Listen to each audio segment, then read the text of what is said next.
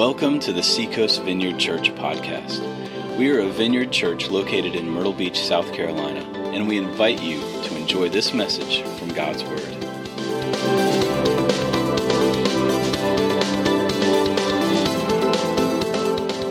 See everybody. My name's Tim. I'm one of the pastors here at the church.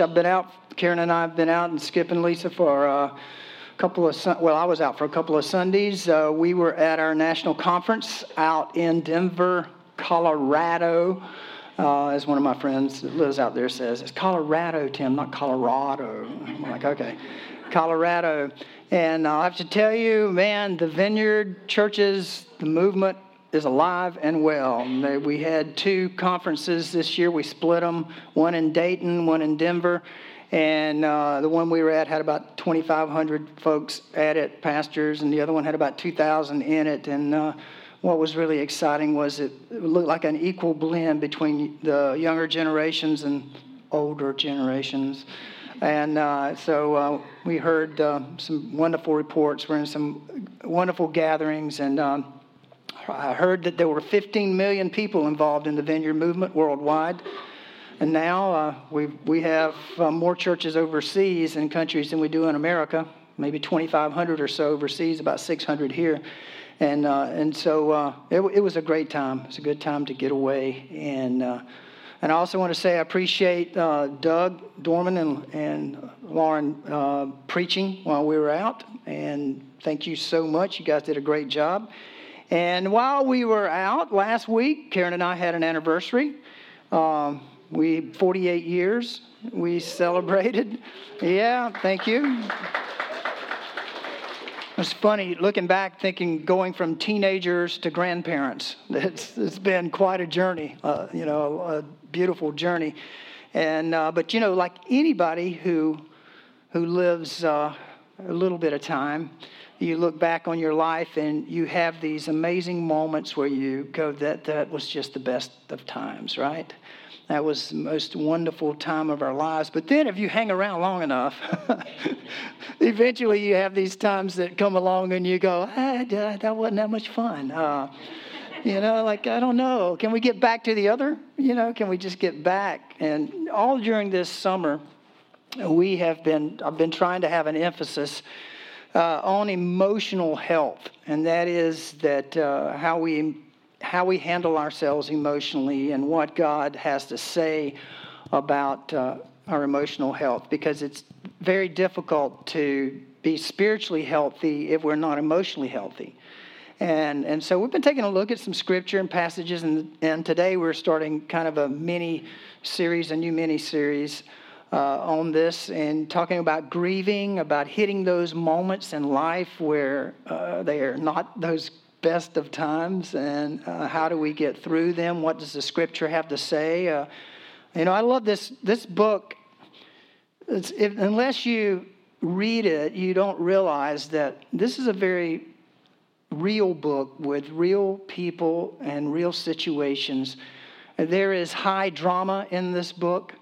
There are amazing stories of God's presence and power and the things that He's done, but there are also moments in this book where people go through very tough times, very difficult times.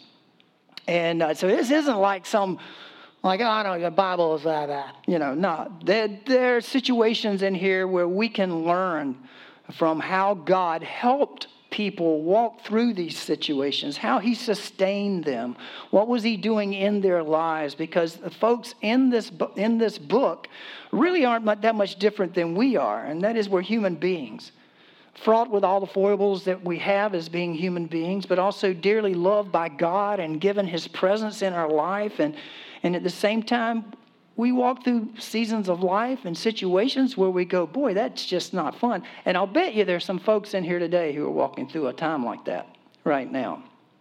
I know there are. I don't know who you are, but I know in a group this size, there are some people in here who are going through a spell in life that you wish that you could just get on beyond it. And so we're going to take a look I had a guy named Elijah today over in 1 Kings, and I'm going to be kind of doing a paraphrase of the story. I'll be mentioning some verses, but we'll be in 1 Kings 17 and 18, and that area, if you want to open up your app or your Bible and take a look. Karen and I are celebrating wonderful 48 years being together. Also, we've seen some amazing things in our life. I'm thinking back just 25, 30 years ago, we were in situations where I saw 150 people in the church meetings that we were involved in. One week, I saw 150 people come to Christ. I saw 120 teenagers come to Christ in a house right down the street here one night. And I've seen things like that. I've seen people healed. I tell you, in one meeting, we had this guy, you've heard me mention him before, but a guy from Australia who was speaking at our church. It was a Saturday morning. We were doing small group training for our small group leaders on how to operate and let the Holy Spirit work in small groups and all. And this guy, there were only maybe 20 of us in this meeting, 25 of us in this meeting. All of a sudden, this guy comes walking into the church building. He's drunk. He's out of his mind. And he comes in the doors, and he starts down the left aisle like here, and he's like, I need some help. Will somebody help me like this? And I'm thinking, I've got to take care of this, for our guest. So I get up to go talk to him. And before I could get up, our guest speaker, this guy from Australia, suddenly he is up and he's running down the aisle toward him. And I'm thinking, oh my gosh, what's going to happen here? And this guy comes up to the guy who's drunk and goes, in the name of Jesus, boom, hits him like that in the head. The guy drops to the floor. And I'm thinking, oh man, what the heck? What's going to happen? And then he's like, sober up, brother, sober up. In the name of Jesus, sober up. It's a terrible copy, but and you know what? I sit there and I'm on my knees by this guy. The guy sobers up. In the moment, sobers up. Just immediately comes to his senses, raises up, and he grabs Clark's hand and he goes, what was in your hand? What's in your hand? What do you have in your hand? And Clark goes, that's the Holy Spirit, mate. That's the Holy Spirit. And he gets him up on his feet. He is sober-minded. I'm getting chills now, even thinking about it. He gets him up. Clark leads him to Christ, tells him about Jesus, prays for him to be filled with the Holy Spirit. The guy's filled with the Holy Spirit. He speaks in tongues. Then we ask him what his need is. He says, I want to get home to Texas. I want to get back to my home. We took him to the bus station. We bought a ticket for him, put him on. This all happened within an hour and a half. And I'm still like, what in the world?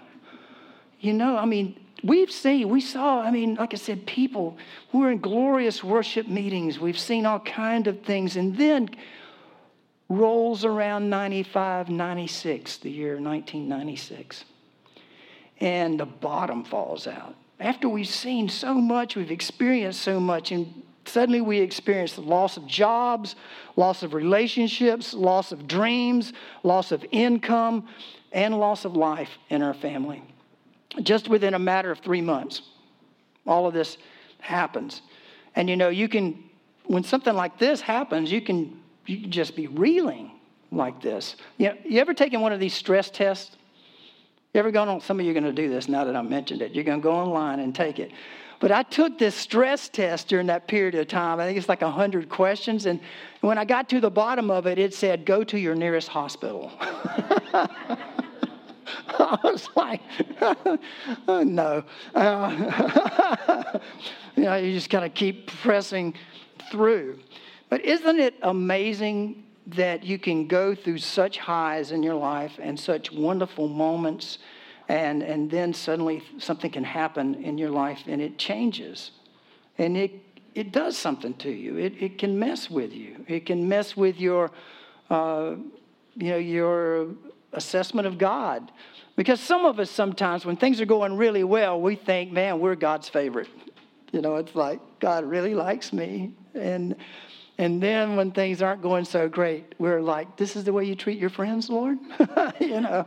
And so then we start struggling through, who is this God? And how does he deal with people? And who am I? And how am I going to process this? The church has not been really healthy in how it has dealt with struggles like this with people. We haven't done well in the local church with talking about depression, talking about grieving, talking about loss and mental illness and things like that. We haven't really done well.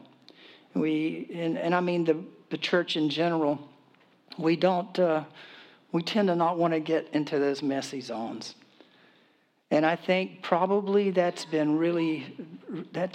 not been good. That's not been healthy for us. And so it's been my prayer that through these series and through this period of time that we would take a look.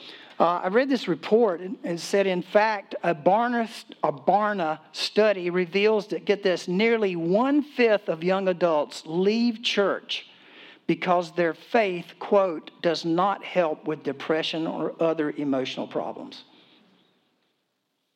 20% of our young people, they come to church, they're like, Jesus, I want to get to know Jesus. And then when you hit a hard time, nobody wants to help. Nobody wants to help explain what does God think of these times? How does he help?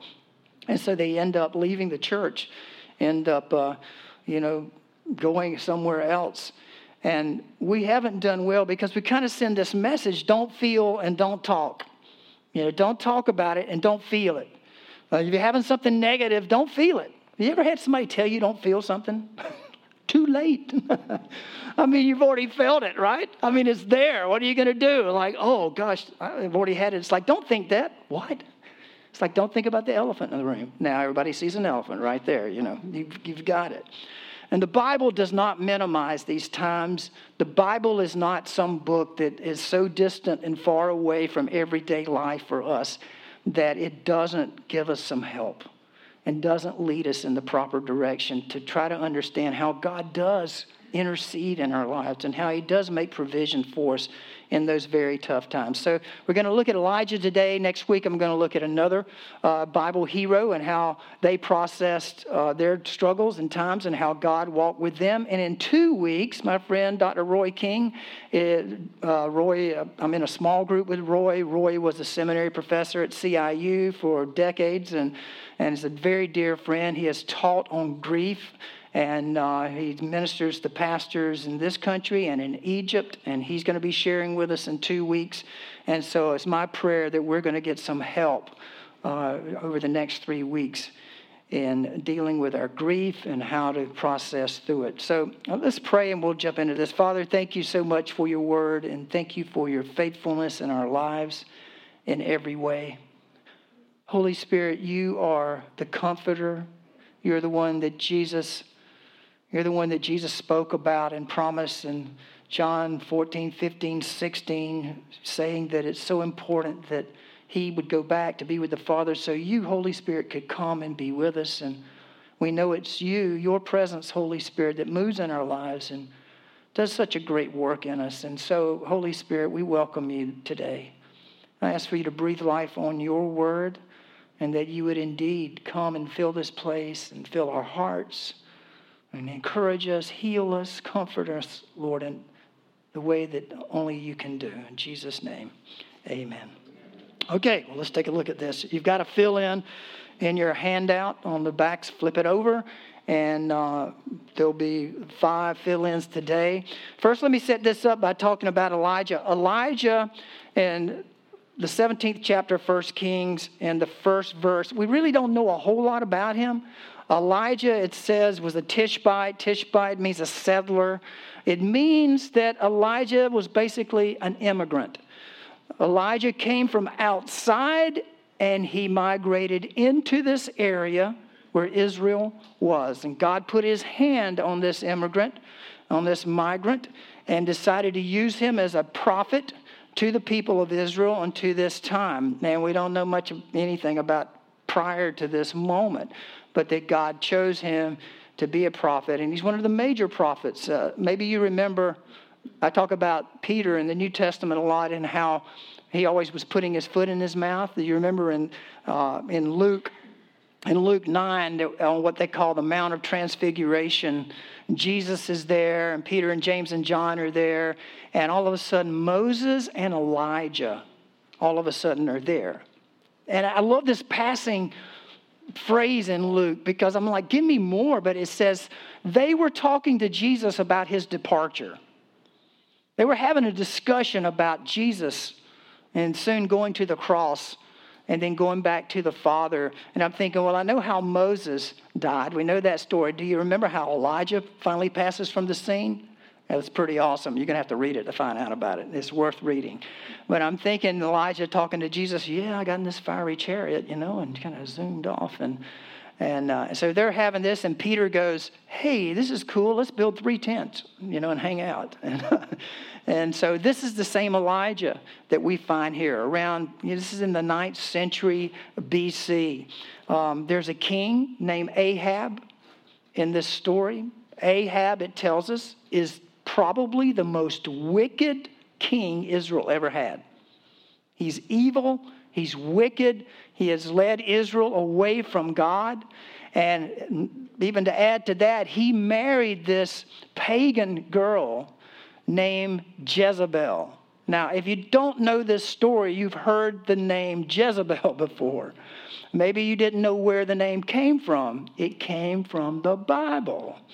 It's in the Bible. That's where that term usually is used derogatorily, right? Jezebel.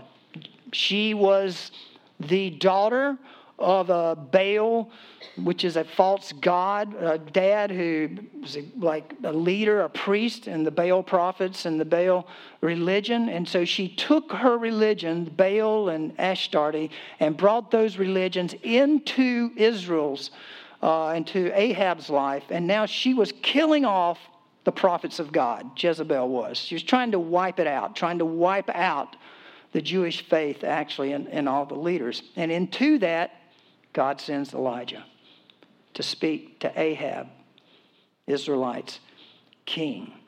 And the symbol of the Baal god is this deity standing on top of a bull, like powerful, right? And in one hand has a lightning bolt, and in the other a sprig, like a plant, and it's like lightning and thunder together. And it's basically saying that Baal was in control of all the seasons and in control of when the crops would come in and in fertility and all of that the Baal god was in charge of that. Well, what does God do? He's like, I'm going to show you who's in charge. So he sends Elijah with a word like, there's going to be a drought. Maybe 3 years, there's going to be a drought.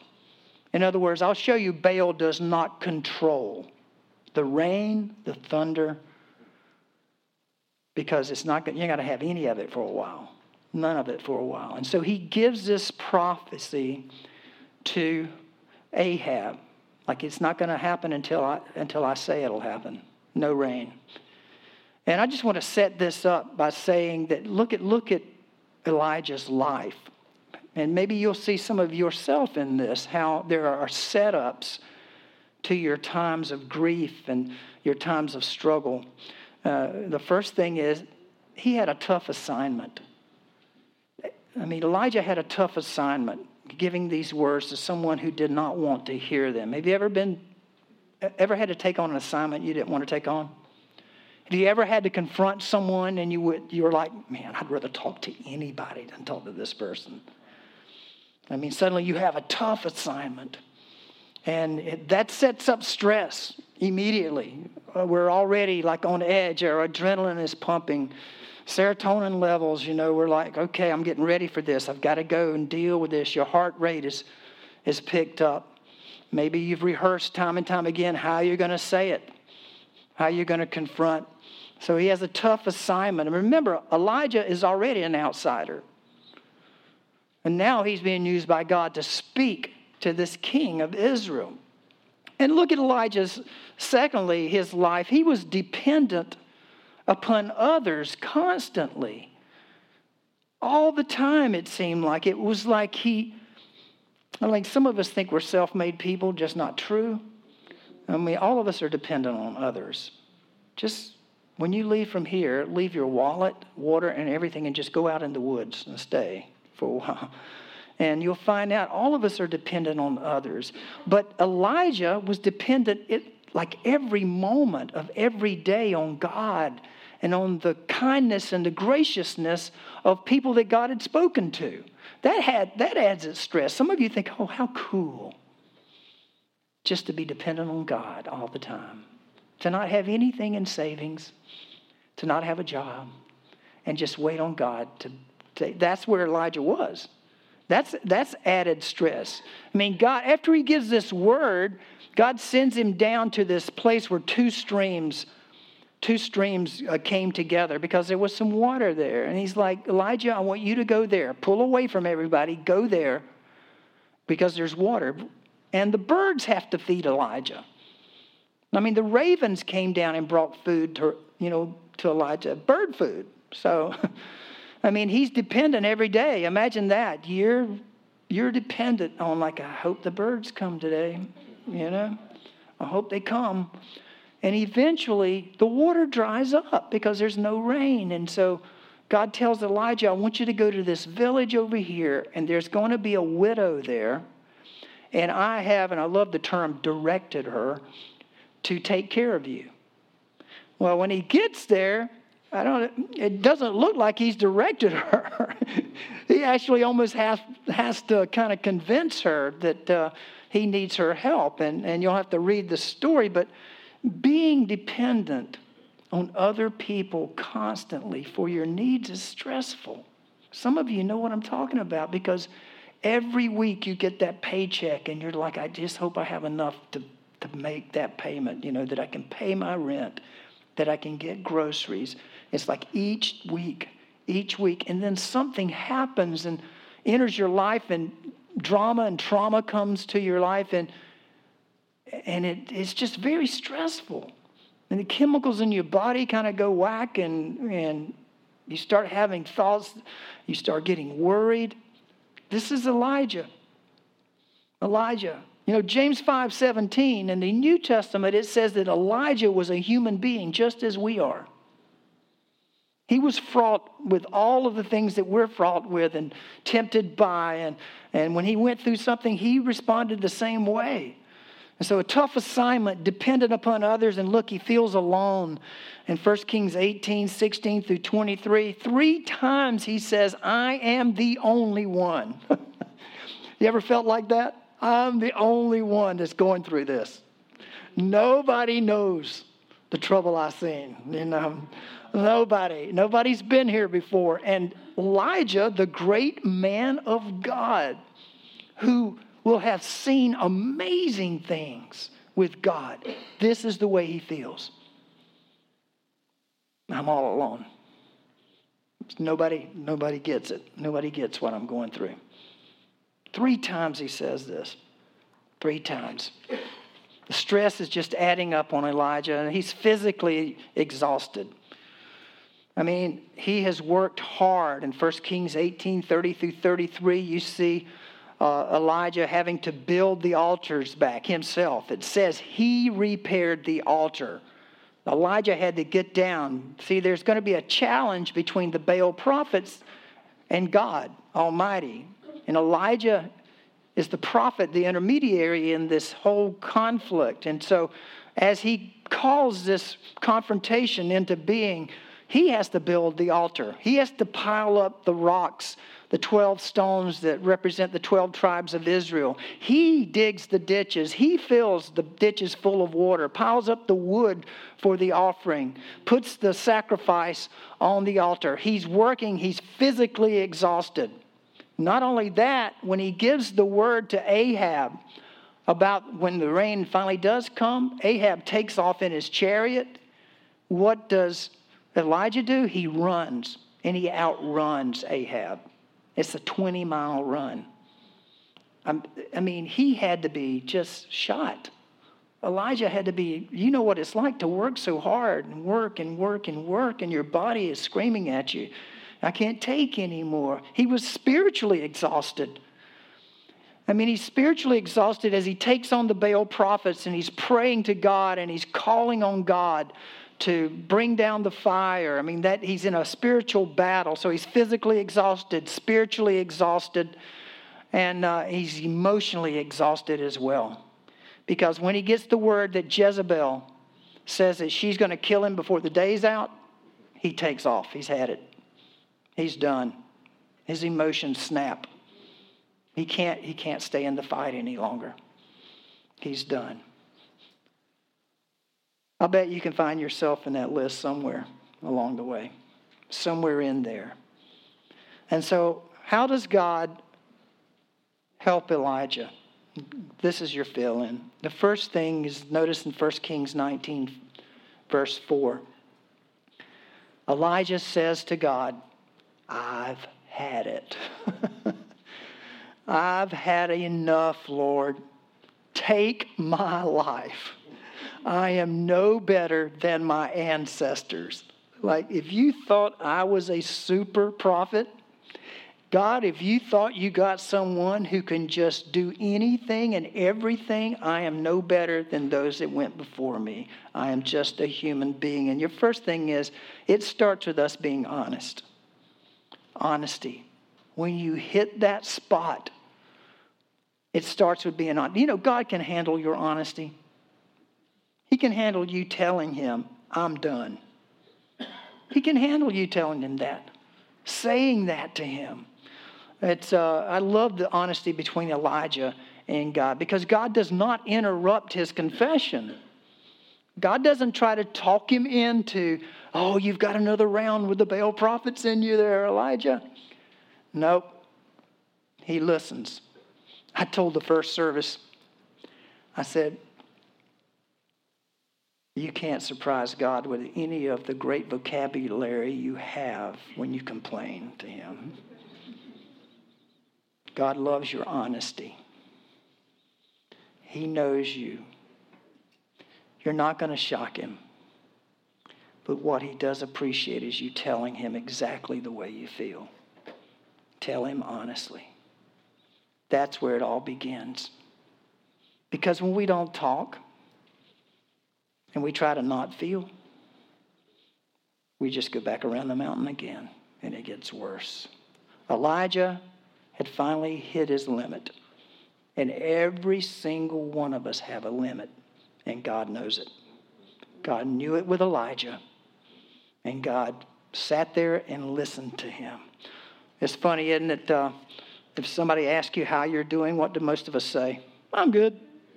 I'm good. Now, don't get me wrong. Every time somebody asks you how you're doing, you don't have to unpack your whole entire life. You know, you have to decide, how do they mean, how are you doing, right? Like, is it a friend? Is it someone who cares about you and has noticed some things in your life? And it's one of those people that, you know, they ask you.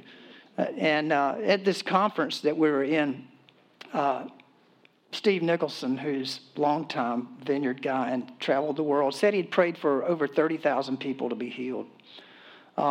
Steve was telling us, he said, I know if I go in your Vineyard churches, there are going to be boxes of tissue everywhere. Somebody move that one. But we've got them around here. We've got them around here because we are a crying church. We can cry in happiness. We can cry in our pain. We can cry when we are not going well. We can cry when we're happy. It's good. It's a good thing. But Steve said, listen, when you're ministering to somebody and they're hurt and you're praying with them, don't give them a tissue. It shocked me for a minute.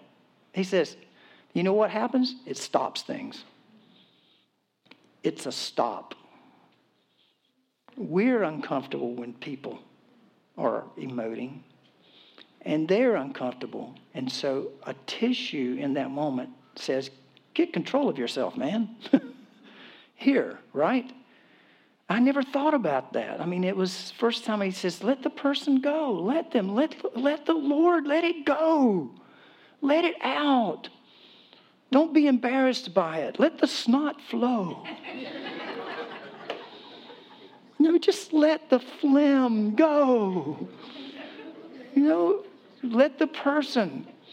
But you know, Santa's little helpers, we're always wanting, it'll be okay. It'll be okay. It'll be okay.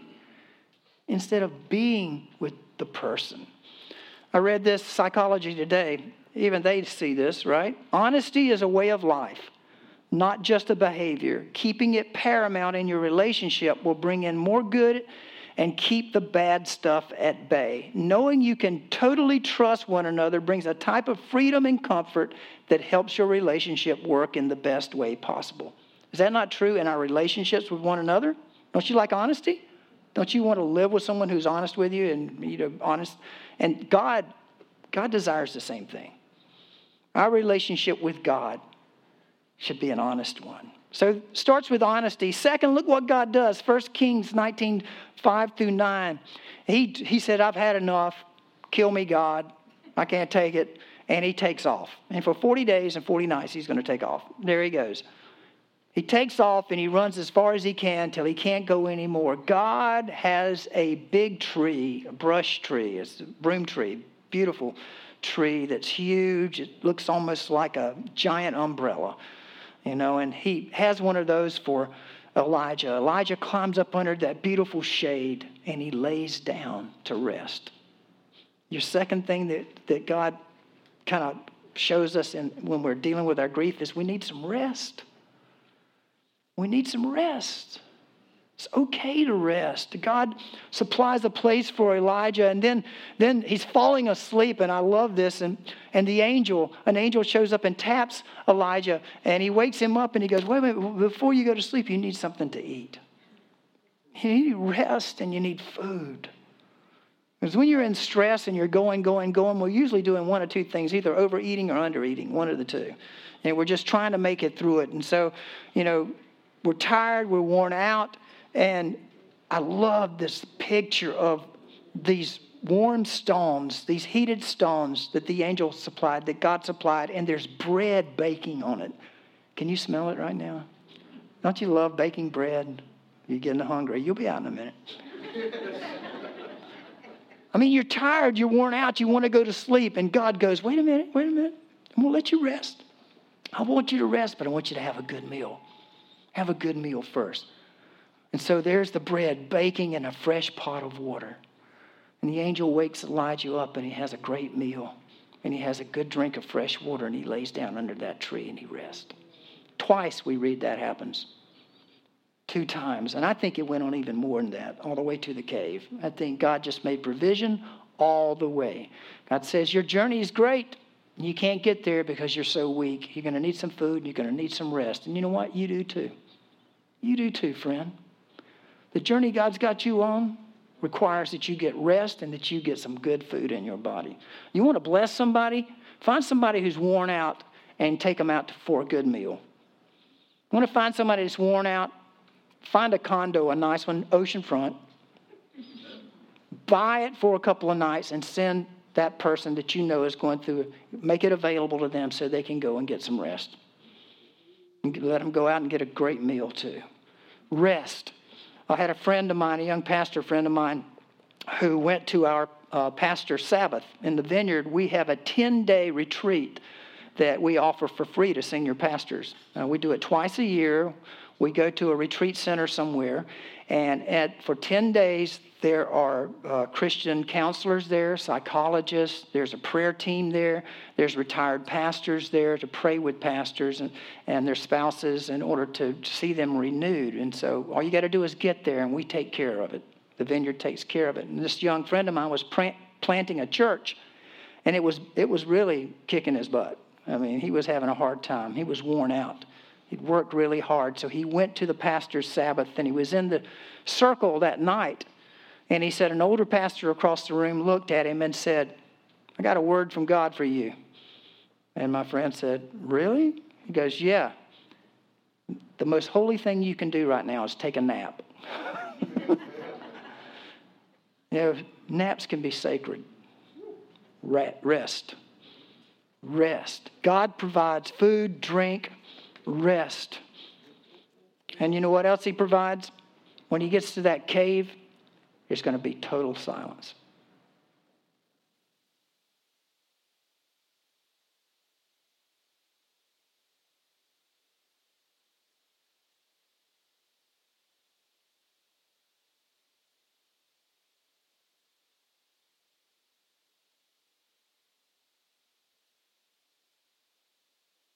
No people, no interruptions, no cell phone, no texting, no games, no Netflix.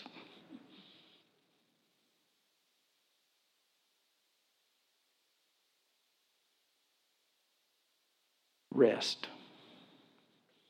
Rest.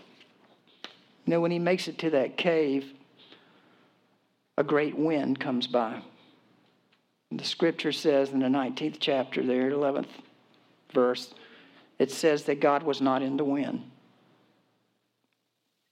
Then an earthquake came.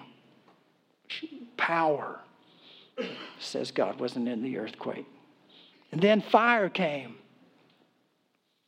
Says God wasn't in the fire. Elijah knew fire. He'd just seen it. Fire came from heaven and gobbled up the sacrifice to prove to the Baal prophets who was God. But you know what? When you're worn out and you're tired and you're grieving, you don't need more stimulation. You need some relaxation. See, God knows us all too well. He knows how we're made. He knows how we're designed.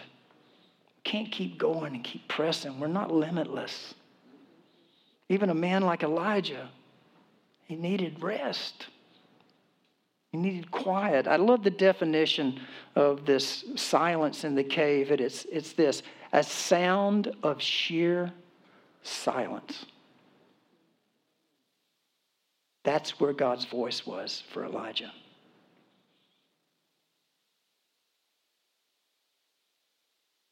Another definition called it an echo after the storm. Hearing God's voice in the silence. Rest. God knows we need rest. Honesty. Need honesty.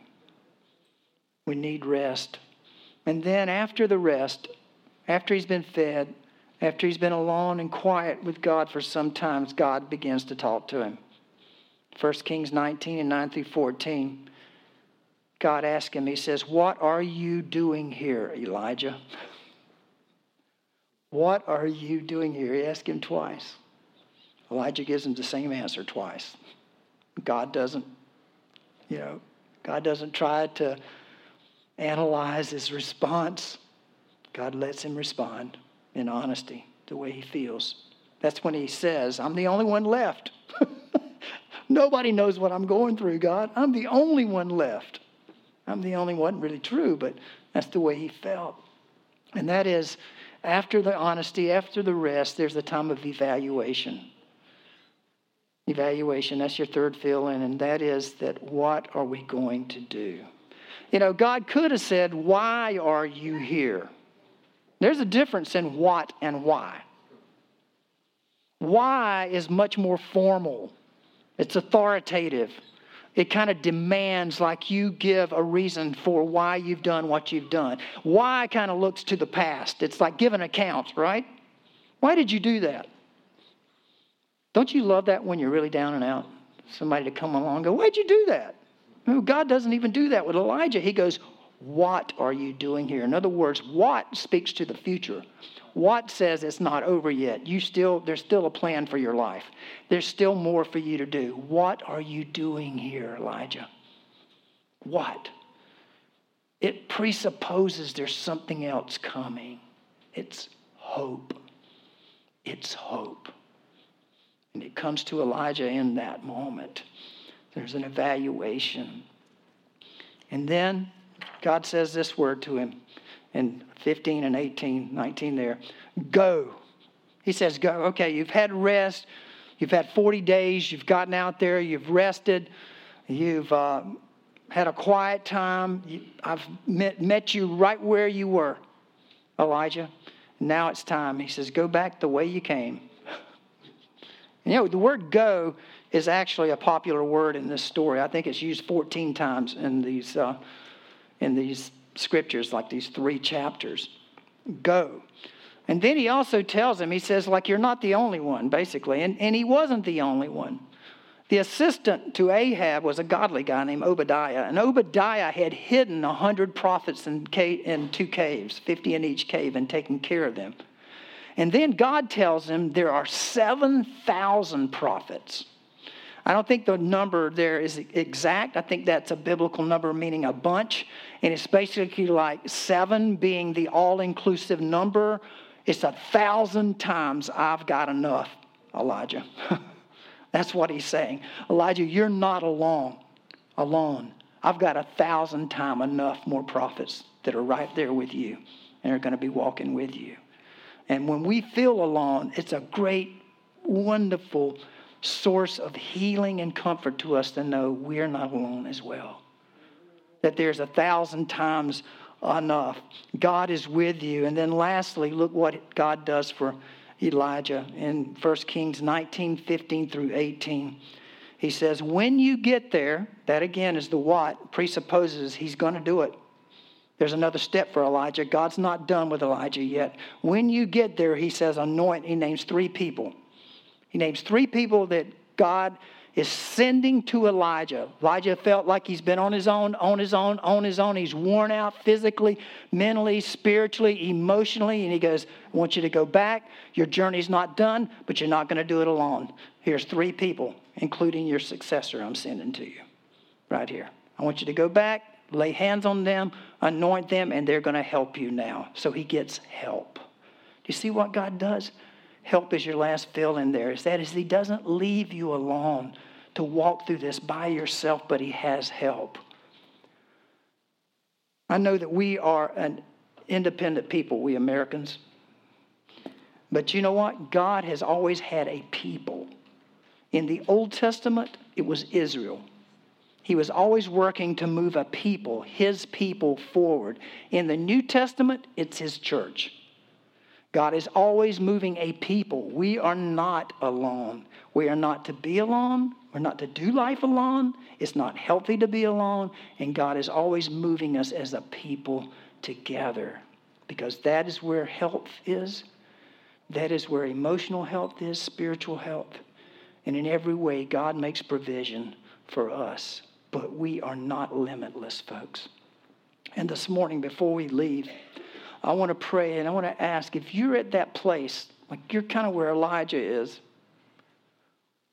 And I have to tell you, I've been there before. I do. I know what it's like to sit there and go, okay, Lord, I'm done.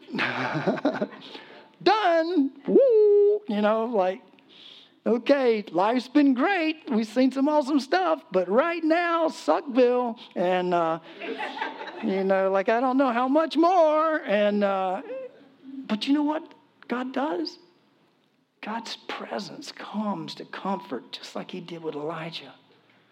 God sends people along to your side to listen, to be there with you. God has not abandoned you, nor has he rejected you or said you have nothing else to do in this life. You do. There's a next step for all of us. Father, right now I pray your presence in this room. I pray for those, Lord, who may have found themselves in a place of being tired in every way, physically, mentally, emotionally, Lord, spiritually. Lord, I pray, Holy Spirit, would you come now? Come with your great love, your great affection, with your patience, Lord. Overwhelm us, God, in this moment with your goodness. Thank you, Lord. Thank you, Lord. Thanks for listening to the Seacoast Vineyard Podcast. We are a vineyard church located in Myrtle Beach, South Carolina, and you can learn more about us by visiting seacoastvineyard.com. If you need prayer, you can call us or email care@seacoastvineyard.com. If you feel called to support us financially through a one-time or recurring gift, please click on the Give tab at our website or text any amount to 84321 and follow the prompts.